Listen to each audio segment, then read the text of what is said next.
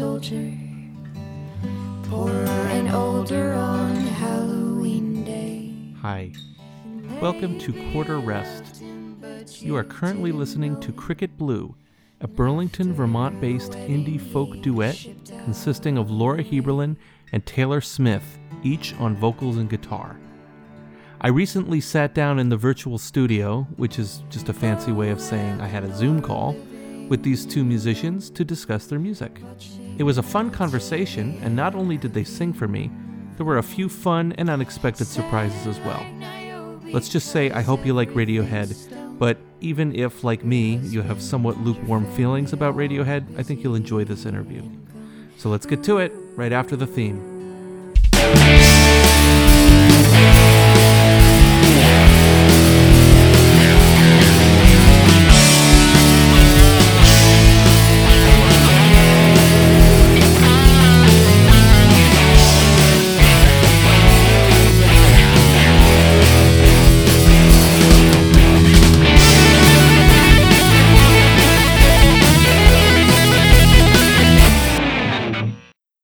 Welcome. So, we're in the virtual studio with Laura Heberlin and Taylor Smith of Cricket Blue. Hello, guys. Thank you for being here. Thanks for having us. It's really fun to be here. Excellent. So, let's start off with an easy question. Can you tell me a little bit about how Cricket Blue came to be? Sure. Well, Laura and I first met each other in college, and we were playing as solo acts throughout that time, fans of each other's music, and when we graduated, we both stayed in the state of Vermont, and I guess Cricket Blue basically began because mostly Laura was booking a bunch of shows that were pretty long. There were these bar gigs that were 2 hours or even more than that, and she would ask me to come along to fill up some of the time, because who wants to play, for 2 hours? And so, yeah, as we split more and more gigs, sort of doing half and half, we, for fun, worked out duets because, hey, we're going to be on the same gig, we should play a few songs together. And then over the course of time, the duet portion of our split set just kind of grew to encompass most of it. And we're like, well, I guess we're a band now. And that's how it happened. And then reluctantly, we slapped a name on it. I'm just kidding. It wasn't reluctant. Where did the name come from? That is a question we get asked at just about every gig. And I wish we had a little bit better answer for it. But essentially, my extended family has kind of a funny tradition, which is when you turn 16, you come of age and you get named your animal name. You get named by all of the other initiated animals in the family. So I got named a cricket because they're small and they make a lot of noise. And so Taylor was kind of playing around with that concept, and he kind of came up with this character of Cricket Blue, who is supposed to be this kind of smoke-grimed fairy tales set in the Industrial Revolution, kind of a little character. I think the character, that is true that we ended up thinking. It sort of sounded like a little guy, like Little Boy Blue or something. I think the character came after the combination of words. We sort of had a bunch of words in a hat, one of which was cricket, as Laura described, because of her family tradition. And we both sort of write melancholy songs, so blue is in there. And I was just shaking that metaphorical hat around, and out came Cricket Blue. And I remember, Laura, I wrote you an email to try to convince you that this was the one. That was something like, I think it was just one line. It was like, hey, remember when you were little, you ran away from home and went to see Cricket Blue? And I guess you liked it well enough in that context to make it our band name. This was after Taylor had shot down repeatedly the Blue-Eyed Kentucky Wilsons. That was really going to be our band name. I think it would have been misleading. I think so, too. It sounds very bluegrass. Yep. And honestly, we get asked enough with just Cricket Blue if we're bluegrass. So Kentucky, in addition to that, Yeah, when you have blue and Kentucky in the name, you're definitely asking for trouble. Like, where's the banjo? I was told there was going to be banjo. Well, that's funny because Taylor has taken this time over the pandemic to teach himself banjo. It's true. Oh. I've been playing a lot of banjo. I played a lot of banjo today. Will the banjo be making an appearance in future Cricket Blue songs? Is that something we can expect? I'm gonna go ahead and say yes. I'm gonna put it out there. All right. I'm open to it. Are you learning very traditional Appalachian style banjo, or just kind of learning whatever you want? Insofar as I'm learning anything in particular, yes, it's pretty traditional Appalachian style. But also, I'm having a lot of fun just taking non-banjo songs and trying to write banjo versions of them. Like our songs or other songs? No, other songs. This is out me as a huge nerd, but I spent a little while a few days ago, in quarantine with nothing to do, writing a banjo version of the second movement of the New World Symphony, which is my favorite piece of music. The second movement goes da da da da da dum da da da da da. Right, it's that famous melody. Yeah, it's a good one. Yeah, it's gorgeous, and I was like, that kind of sounds like a banjo tune. So it does. Well, the New World Symphony was meant to evoke American music. Dvorak kind of incorporated sounds that were associated with the United States. I mean, he even kind of borrowed from like African American spirituals, not very authentically, but to, his fellow Czech people, it probably sounded convincing enough. Good enough to evoke a vague sense of America, this distant land. So yeah, bringing it full circle, to come back and play it on a banjo seems kind of right. I think you should record it. It sounds like it would be good. That was a lot less nerdy than I thought you were going to be. Yeah, I was worried you were going to say like Creep by Radiohead or something. Is that nerdy or is that just... No, not nerdy, but it's like I can see somebody learning banjo and being like, I'm going to play Creep by Radiohead on the banjo. I feel like I've heard that like several times and, nothing against that just song. For but the does novelty. It need to be played on banjo? Well, yeah, there's the novelty, but that's about it. Is the banjo nearby? Not really. I Okay. definitely could get it. I could be back with it in 1 minute. If there's one thing I know about Taylor, it's that he could play the song "Creep" by Radiohead but I'm on not his gonna banjo. try it before I start the song. with no Okay. arrangement.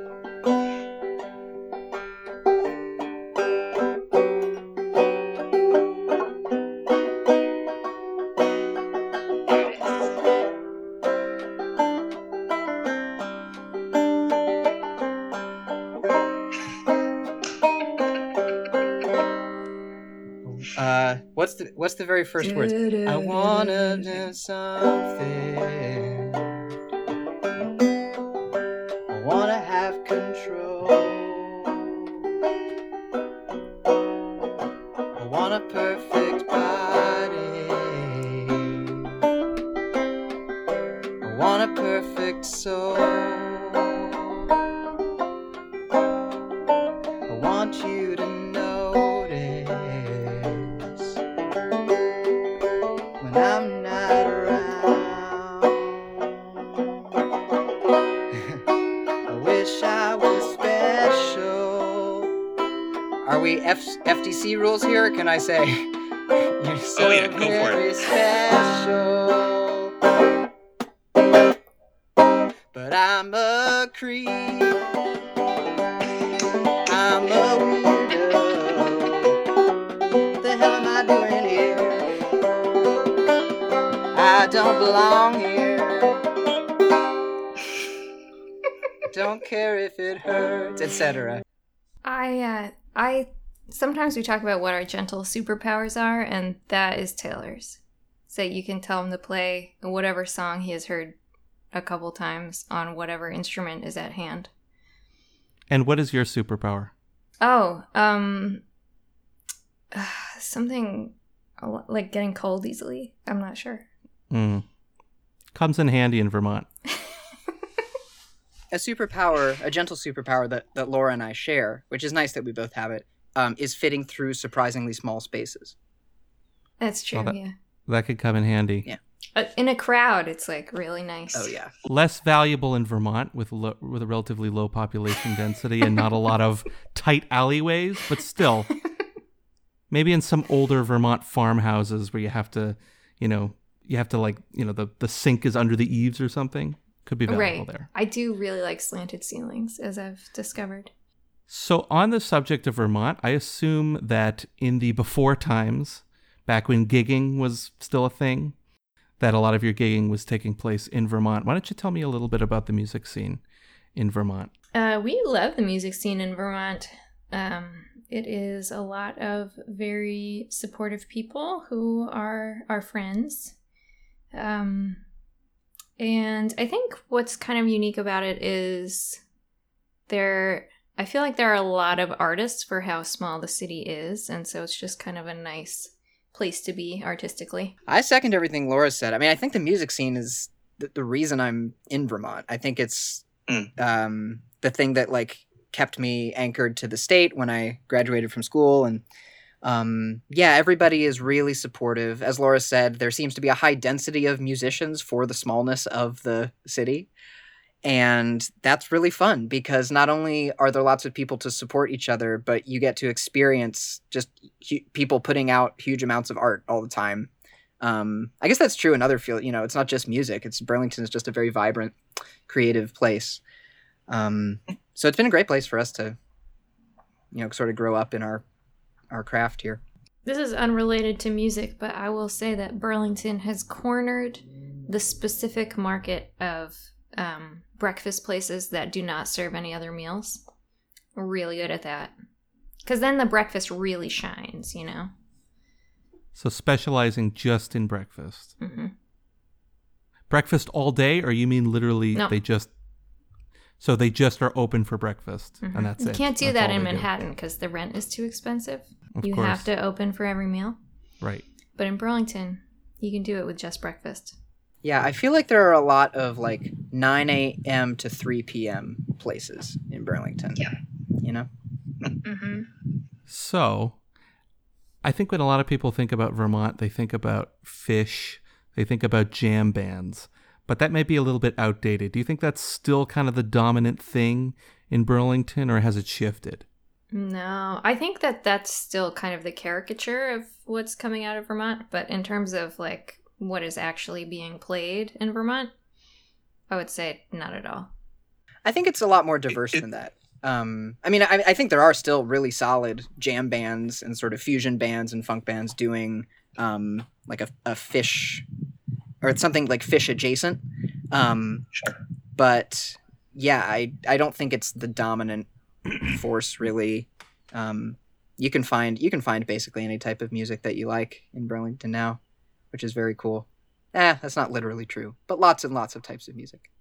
So let's talk a little bit about your songwriting process. Do you guys tend to write songs together, or does one of you start out with an idea, kick it over to the other, and sort of hash it out together, or do you just really come to Not at all. each other with fully completed songs? Not at all to any of those. All right. So Well, so what's your process? well, what were you going to say, Taylor? Just that it's evolved, but yeah. It has evolved.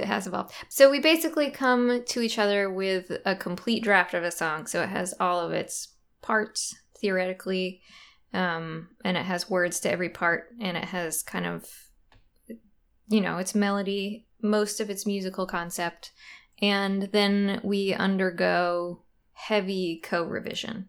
So we'll kind of send each other a little demo recording and the lyrics, and then the other person will listen to the recording, and then we've got a tri-color highlight system where lyrics that we really like, we highlight in green. Lyrics we think need to change, we highlight in red. And then we've got our salmon-colored highlights, which are you might be able to keep this, but tell me why it's good. So you really have a line-by-line veto system for lyrics. What about for melodies and chord progressions? Do you guys work that out together as well, or do you tend to have one of you come up with the tune and you work on the lyrics together? So I would say more often Taylor will veto chords that I've put in. I'll make just soft suggestions. about. Yeah, I mean, it's never a veto. It's never like a hard no for any of this stuff. It's all, collaborative. But yeah, we do sometimes change musical ideas if something is boring, or if I write something that Taylor thinks sounds like a punk song that feels aimless or something, he will tell me that, and I will change what I'm doing. Like, one really specific type of thing, just as an example of a suggestion I might give, is I, perhaps to a fault, really like efficiency in songwriting. Okay. Where if So there's true. like a couple bars of just a repeated chord, because, songs work in 4-bar phrases, right? But it's just like the same Sure. thing for a few bars with no words. I'm like, just leave one of them out. Just get back to the words. And so sometimes I'll be like, hey, Laura, like, what if you didn't repeat that chord without any words over it? What if we just like kept going? And she'll think about it. And sometimes she does. That is something that happens probably every time we revise together. So it's funny that you mention that, because one of the things I have noticed in your music is, I don't know that I would have called it efficiency, although I don't disagree. There isn't a lot of repeated, sort of mindless repetition in the songs. But I've noticed that, usually when something is repeated, it's not repeated in exactly the same way. There are a lot of little kinks and variations, and also unexpected chords or an unexpected note in the melody. I'm wondering, is that something that comes from both of you guys? Is that something that comes from the collaborative process? Is one of you sort of drawing on an influence there? If you understand what I actually mean by by what I just described. I do, and I really appreciate that you have listened closely enough to notice that. And I feel like Taylor is about to say something. No? I think probably what I would have said is that, yes, it comes from both of us. I think we both are interested in like trying out new non-tropey things. I think Yeah, it comes across. it's possible that Laura and I, most naturally do that in like different aspects of our songwriting, though. Could you pinpoint what comes from you and what comes from Laura? A thing that comes more from me than from Laura, which maybe is related to the thing I was saying about efficiency before, is like messing with time signatures or like dropping Okay. beats or adding beats. I think that's a way in which I like to throw listeners like off kilter slightly. Laura, what do you do more than I do?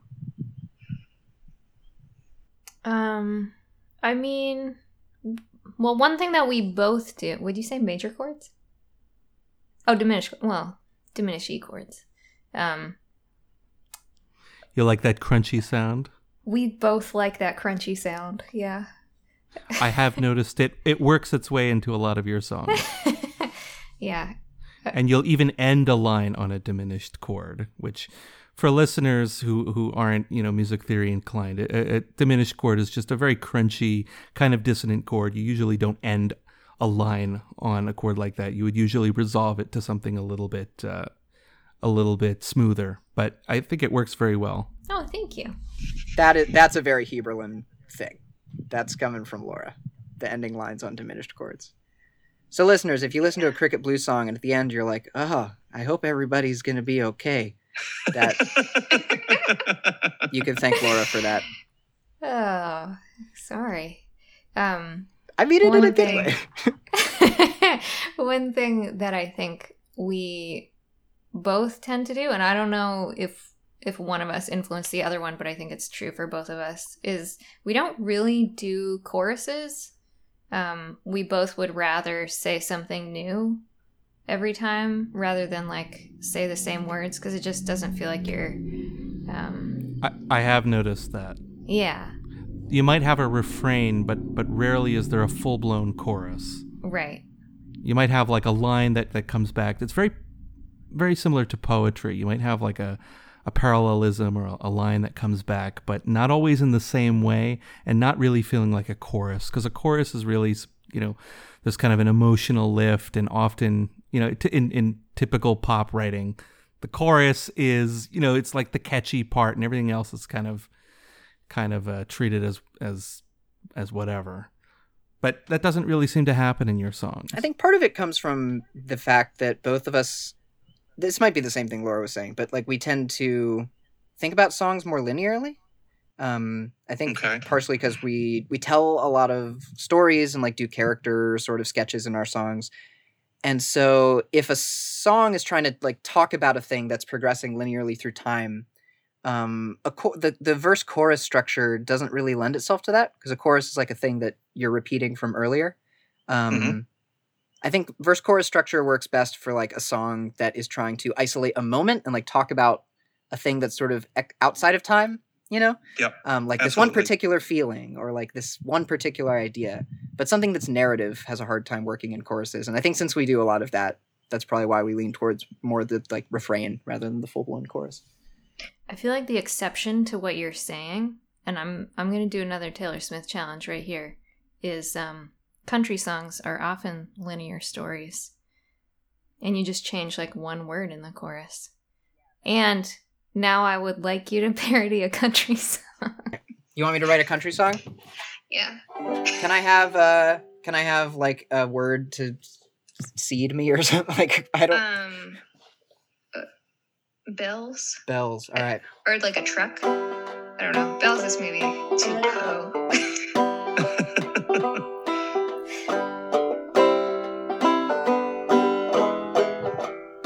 I gotta find a better way to play that.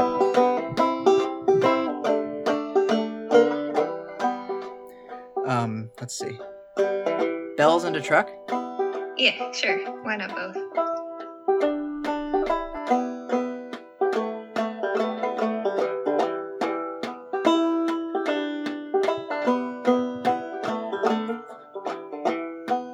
Well, he got in his truck and he drove away. Drove all night till the break of day. Didn't know where and he didn't know why. Drove all night till he started to cry. Men wouldn't cry in a country song. Sorry, that's kind of off, Brian. It's a very progressive country song. Right. This man was in touch with his emotional side. He was sad she wouldn't be his bride. Drove down to the center of town, but he almost broke down when he heard that sound. It was the bells ringing out for somebody else's wedding day. The bells were ringing out, and all that man could do was pray that someday he would be the one walking down that aisle while he heard that ringing sound. Dum, dum, dum, dum. These are the bells. Dum, dum, dum, dum, dum, dum, dum, dum.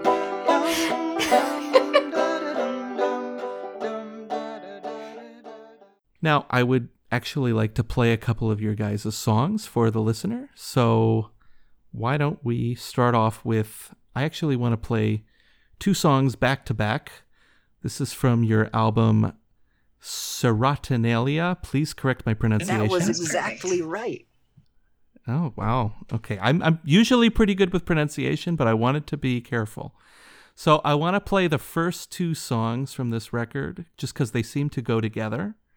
So they are Oracles, and the second one is Alicia from the Store.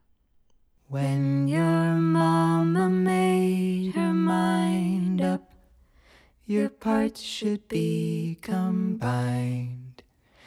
Did she ask herself whether that was kind? Fingers in the viscera, jelly on her skin. From her aspects or sonographer, ask what was coming. Run to Delphi, mothers, what a thing to be. Setting, rolling all these stones involuntarily. Run to Delphi, mothers, what a thing you do. Weeping to release some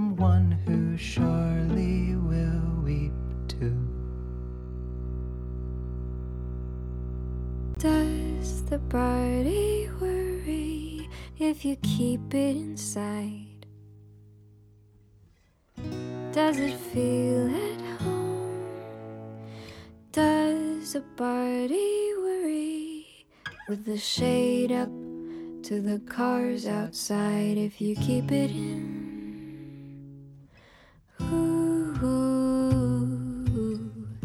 Alicia tells me men are dogs while we mop the floor. I see her get into their cars when her register is closed. Her mouth is brown with lipstick. Her hair is soft and smells like smoke. We put the produce out while it's hard and green. Alicia bags the old fruit up, juice running in her sleeve. I ask her where it goes.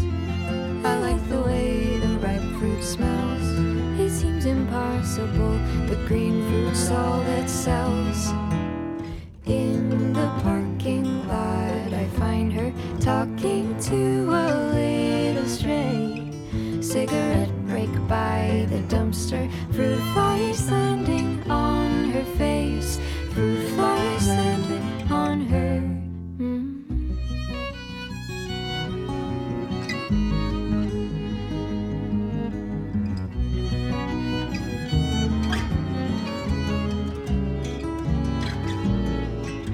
Alicia tells me men are dogs the way they talk to her. Sometimes their eyes have felt like hands, slipping fingers in my collar. She asks me where I go, and then how much my parents pay. It seems impossible how much gets thrown away.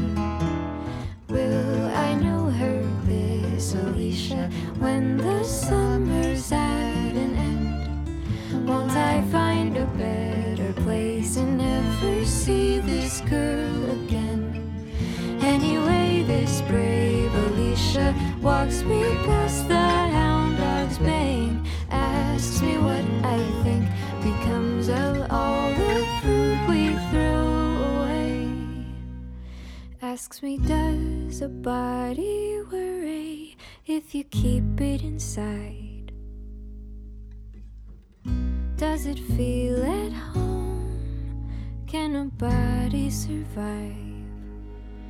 Will you take it to the cellar, the bones and the tether, lay the bones of the dog and the body together? Does the body worry if you keep it in?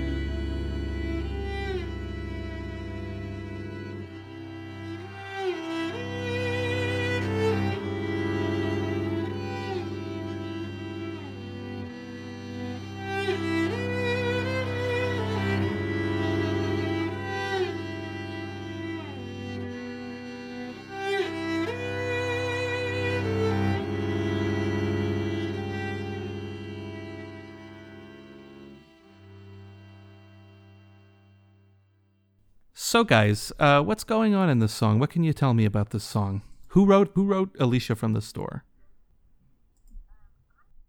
I wrote Alicia from the Store, and it is about several things. Well, one thing it's about is a young woman, a college student who gets a summer job at a grocery store.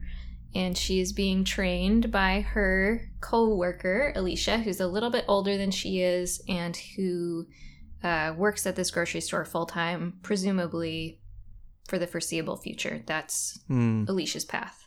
And so this college student is kind of thinking about how that is not her path, and how they're meeting for this very kind of short moment in time.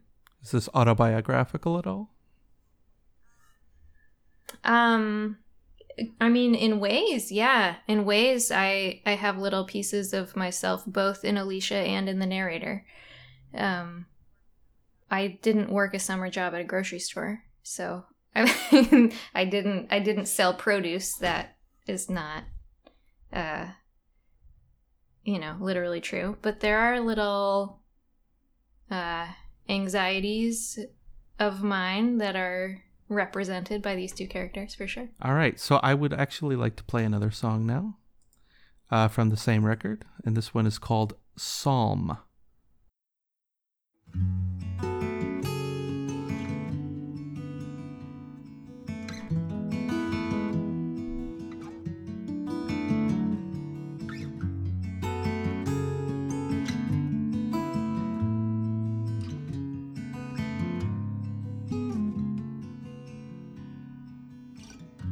Down by the river I sat and wept when I remembered Zion. There on the poplar I hung my harp. My song was all to forget. Play us a song, new lovers said. Take down your harp, take up the pen, but no song of mirth to sing again. For all songs came from Zion. May I lose my hand, may my tongue cling to my mouth. Oh, Jerusalem, level to the ground.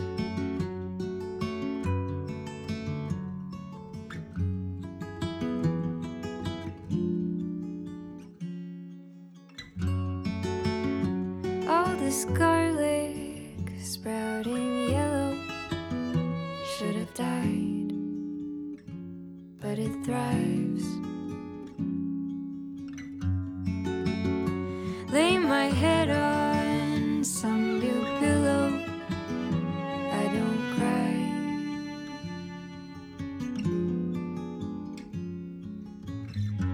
On the daybed I sat and wept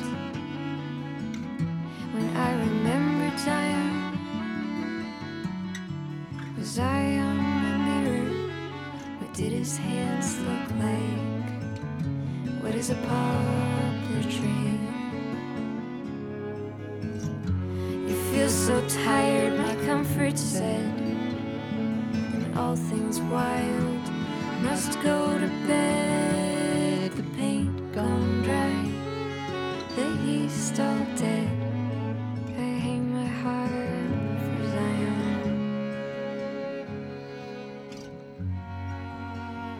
Did I lose my hand?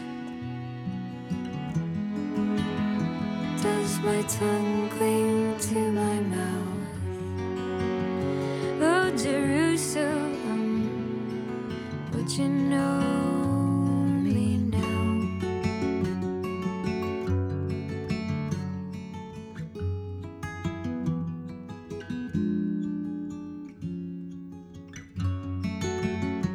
All these houseplants growing flowers, are they bad? And these dogs who lost their mothers, still they're glad. Are they bad?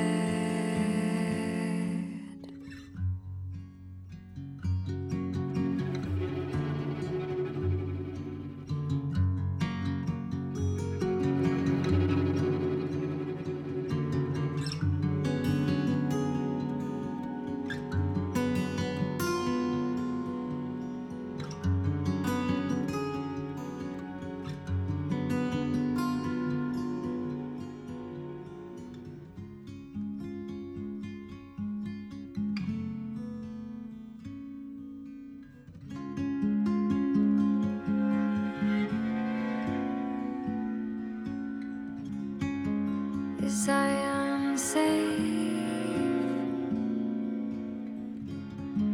He said he drowned in Jerusalem. My wild town.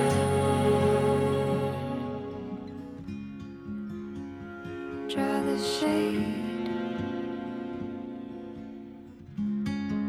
It's far from here.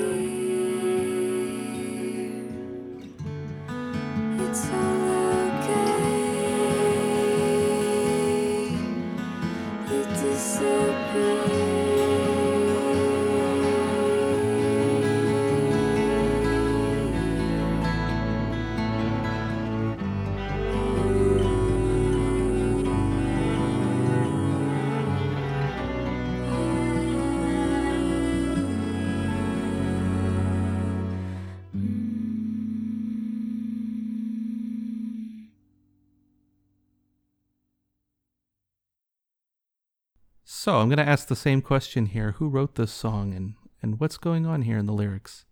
The lyrics are very religious. I mean, it's not surprising. The song is called Psalm. We hear Zion referenced a lot. We hear Jerusalem spoken about a lot. Is this meant to, I mean, obviously it's meant to evoke religion, but is this meant as a religious song? So I wrote this song also. And if people want to listen to this song as a religious song, I'm very open to that. I did not write it as a religious song for my own purposes. This is a song that I wrote at a time when a very long and important relationship in my life had just ended. And from the time that it ended, I had this horrible writer's block. And so the way that I got over that writer's block was to plagiarize the Old Testament and directly rip off the lyrics of the first verse from the Old Testament. So it is a psalm about, going down to the rivers of Babylon and weeping because you've lost your homeland. And that was resonating with me. Feeling like I had lost my creative homeland. But the other thing about this song, it doesn't just stay in that idea, but it also, it's about kind of moving on with your life and kind of like looking around you to see if that's okay to do, about leading a comfortable life, a life that's so comfortable that you have a day bed in addition to your night bed. You're indoors, you're not wild anymore. And you're looking around and you're looking at garlic and you're like, well, this garlic is sprouting and alive and that doesn't seem to be bad. And dogs are no longer wolves and they live inside and they're not bad, right? So that song is kind of, Taylor, you look like you're about to say something. Well, I really like that aspect of the song, and it like makes me think about that feeling where when you're in a lot of, I'll speak for myself, when I'm in a lot of emotional distress or something that feels sort of personally catastrophic has happened, there's this weird dissonance when you like look around and all of the ordinary stuff hasn't reacted to that at all. The world is just like, is fine and has not, decided, the garlic has not decided to wither and die in solidarity with you. It's like growing anyway. I think goes on. Yeah, right. But like, I think the magical thinking part of our brains sometimes feels weird about that, or for me. And to be clear, the magical thinking part of my brain is my entire brain. So that's why I resonate with the song, I guess. Do you write lyrics to be easily understood, or do you write lyrics to be open to interpretation?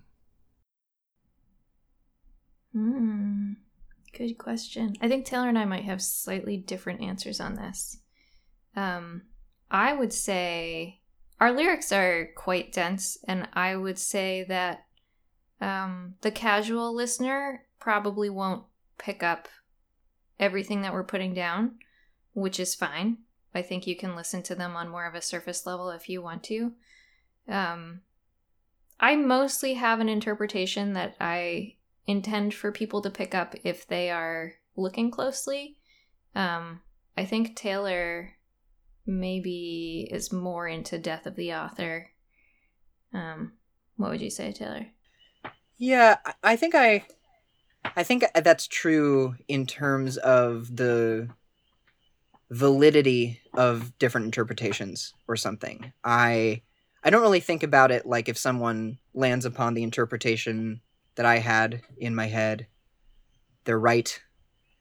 Yeah, it's like I don't think that that's like the best or only way of experiencing a song is to like get what I meant or something. Sure. But I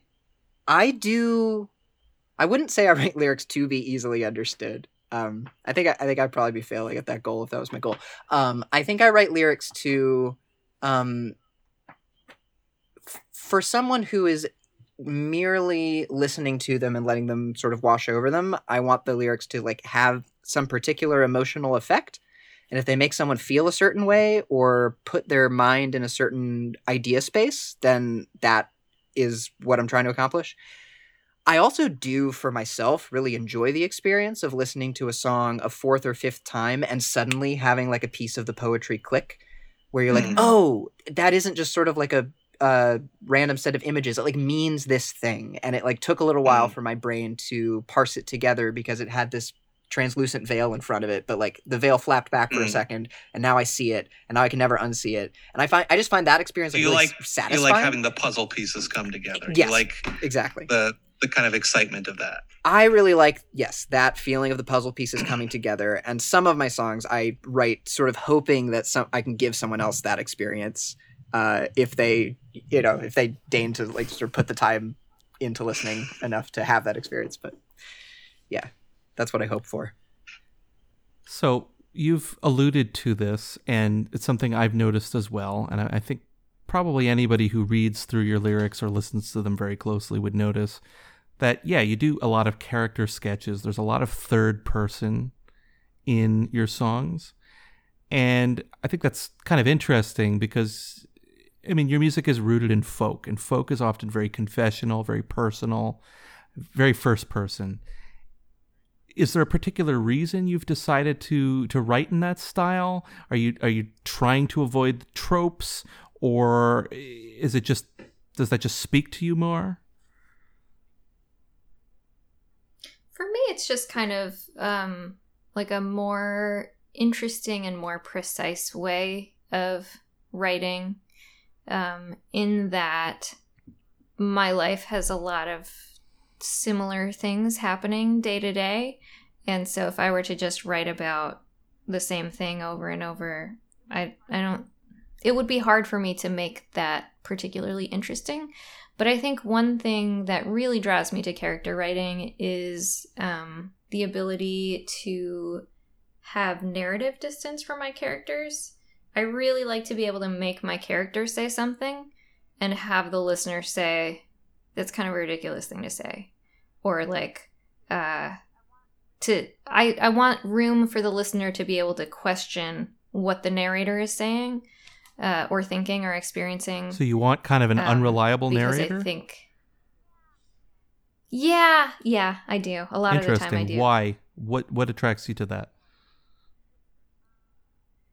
I actually think it's a great way to write Okay. about yourself. If you are able to kind of pull yourself out as a character or one attribute about yourself that you're examining. Kind of like a and caricature you pull it up for of examination. some aspect of yourself?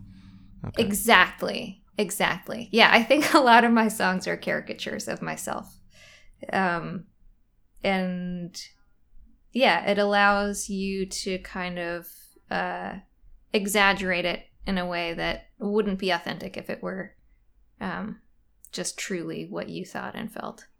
Yeah, I think that the thing about using songs to draw out an aspect of your personality and sort of amplify it and play with it, maybe to extremes that you yourself don't endorse or like actually want to inhabit, is certainly a thing that I use songwriting for too. I also think, I mean, as you were saying, like there is a really strong tradition within folk music, a very confessional first person sort of singer-songwriter with their heart on their sleeve. But additionally, I think there is a strong tradition within folk of sort of more anthropological songwriting, of like noticing various ways that people live their lives and being like, hey, that sort of person over there deserves a song describing them, and I'm going to sort of draw it out from whatever mist it's in and like put it in this piece of poetry. And so I think there's precedent for that type of thing as well.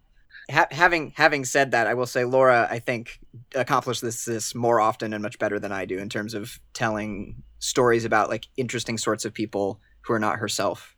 Of the two of us, I think What's the weirdest character study you've done in a Cricket Blue song? I don't know why this popped into my mind because it is so not current, but way, way, way, way at the beginning, we had a song about the Biblis myth. Yeah. I played saxophone on it. Which Taylor played saxophone on. It was like super crunchy and minor and sad. And it is a myth about a woman falling in love with her twin brother. That's how I remember it, I guess. Yeah. Yeah. She gets shot by Cupid and she falls in love with her twin brother and she like has all these justifications about like why that's okay. So that's probably the weirdest song to introduce to the public. Maybe we why we shouldn't don't delve play it. into what aspect of yourself you were exploring through that song. Maybe we can leave that to the imaginations of the listeners.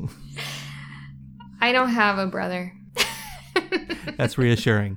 All right, so I think you guys were going to play a couple songs. Now, unfortunately, we would have loved to have you play some songs together, but you are actually not physically in the same place right now. We are still in the midst of quarantining, social distancing, and you guys are at your respective homes, your respective residences right now. So I think, if you guys could maybe take turns playing a song or two, I think that would be lovely.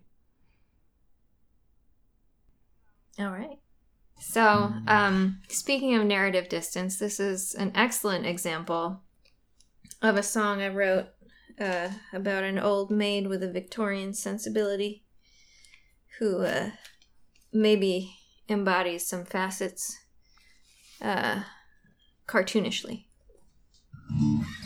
This is a song about a woman who falls in love with her milkman because the milk that he brings her is so fresh that she thinks he's great.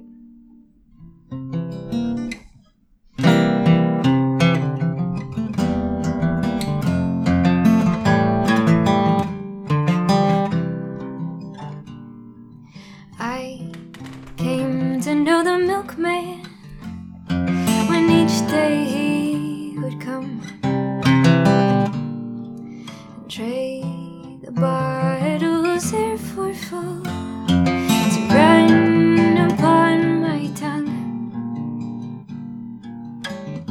A glass of milk will grow the bones, will fix the ill and feed, and his milk is the freshest. It's the only milk I keep.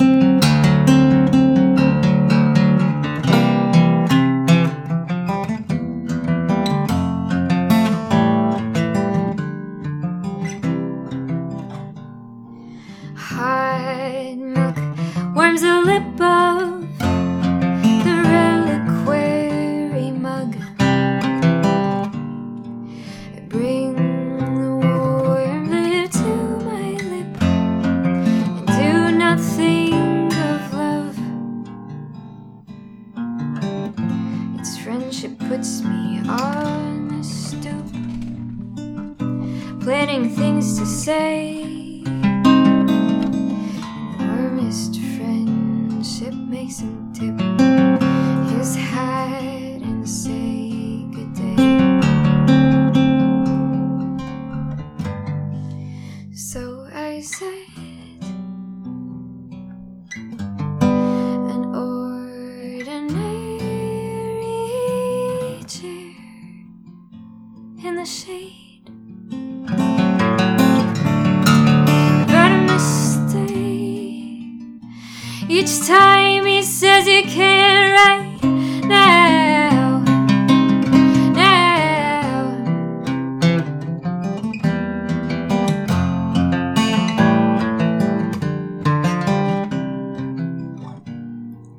Each day the clock runs through, I will it go to then. We hold the milk in a common, that's what makes a friend. All my thoughtful letters sent must make the man feel light, like I feel when I think of him and imagine his reply. So I said, an ordinary chair on the floor in front of the door. I can't let you out.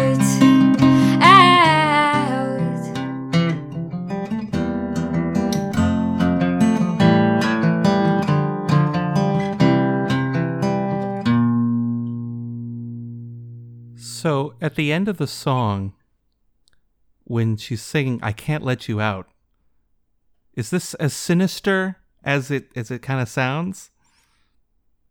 Does she kill the milkman? Well, she at least traps him in a room by shoving a chair up against a door, so kind of like under the doorknob, so he can't. Kind of a Misery get out. Stephen King situation. It's been compared to Taylor, Misery, you have a song you'd like to play? Sure. I'm gonna play a song about a boy going a lot of different geographical locations and having a lot of self-pity. All right.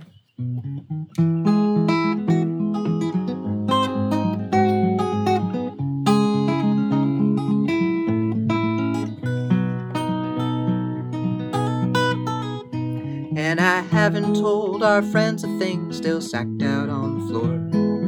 Fog is on the pitch pines when I sneak out to the shore. Bring your ruthless letter and I like the way it ends. Care less for humankind, worry more about your friends. The sun was strong on a straw boy, shame burns even in the shade. Would you look at the mess I made?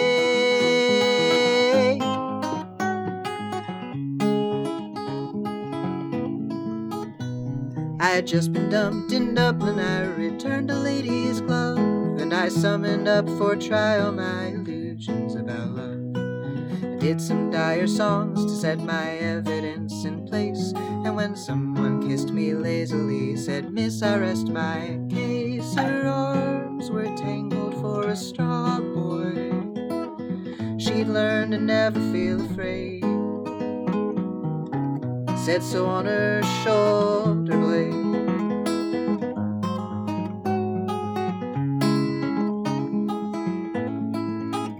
With my sick and famous lover, I won't claim that I was kind. She gave me gruesome poems that still jangle in my mind. I learned some ocean creatures must swim constantly to breathe, and she couldn't let me in. She wouldn't make me leave. She pushed a pin into a straw boy as misbegotten music played for us in retrograde. Come fall off, fly to San Francisco. There's a girl in a white cloche hat. She skims me like a catalog, and I like her most for that. Her pen spins like a compass back to sadness for a dare. That last time that I met her, she was barely even there. She hums her blues to a straw boy, her colors vividly displayed, all set to run and fade.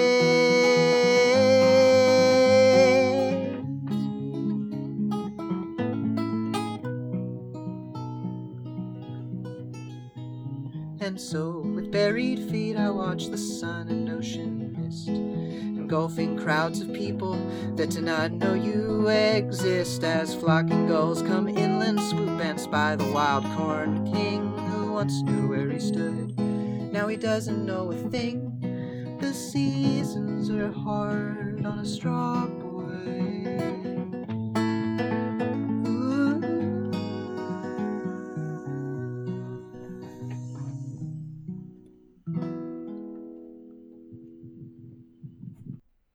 I am going to play my most autobiographical song from the album, which is a song about this one time when I was reading a book at my house and my kitchen caught on fire by itself.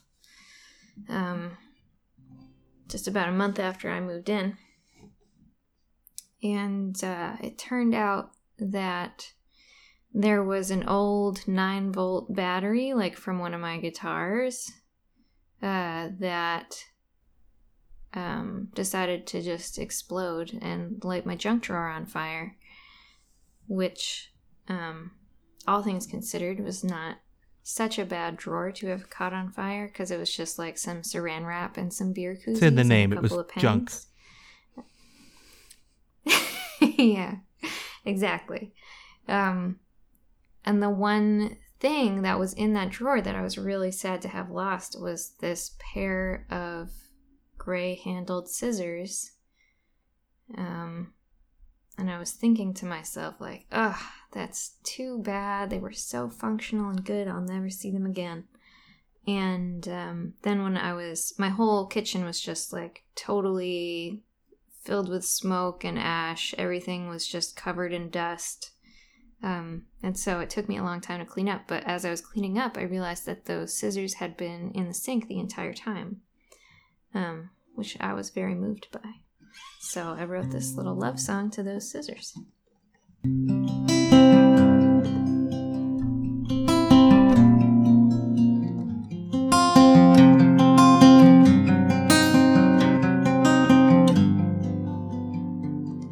Little Grace, the scissors are saved. How happy I am to hold them. Oh my God, the kitchen in flames. How happy that I was home then. Throwing your book in the driveway, running back in through the door. I can't remember how I opened the drawer. Little Grace, the sirens each day, where they are going, I couldn't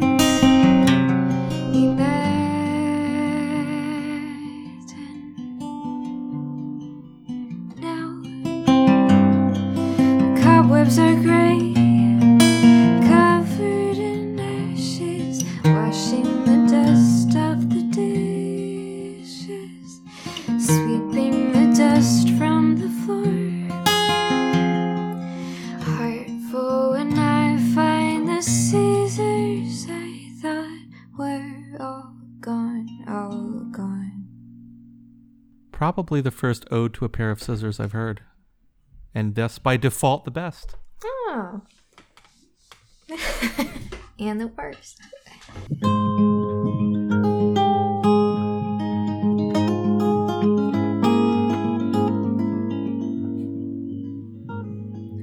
I heard the bird was by your door, lurking for your return from the freezing shore. When that bird goes flying to war, what it puts you through, you need so much more than an easy tune,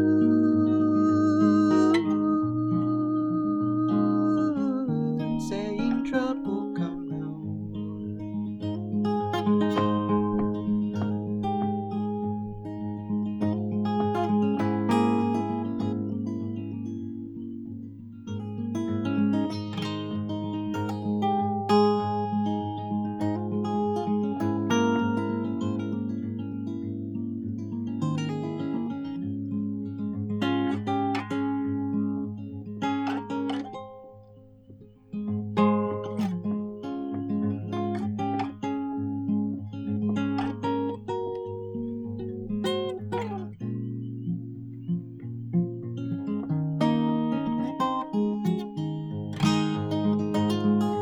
I will burn your hand on the oath you swore, starving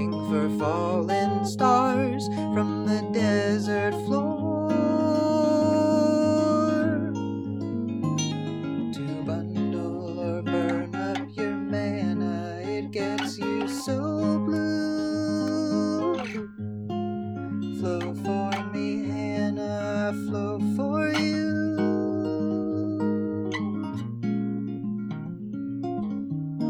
And trouble come no more. Trouble come no more.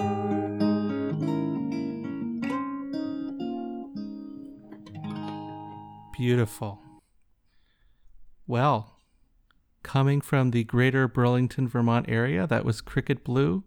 Thank you so much, guys, for coming on. And that's the show for this week. A big thank you to Cricket Blue for coming on and giving permission to play their songs. You can stream their music on Spotify, Apple Music, and Bandcamp, and you can purchase their album Serotonalia either digitally or on CD through Bandcamp. This episode was edited by yours truly. Theme music was written by me, with me on guitar, Ian Kohler on drums, and bass by Brian Duda. Thanks for listening, and have a good one, folks.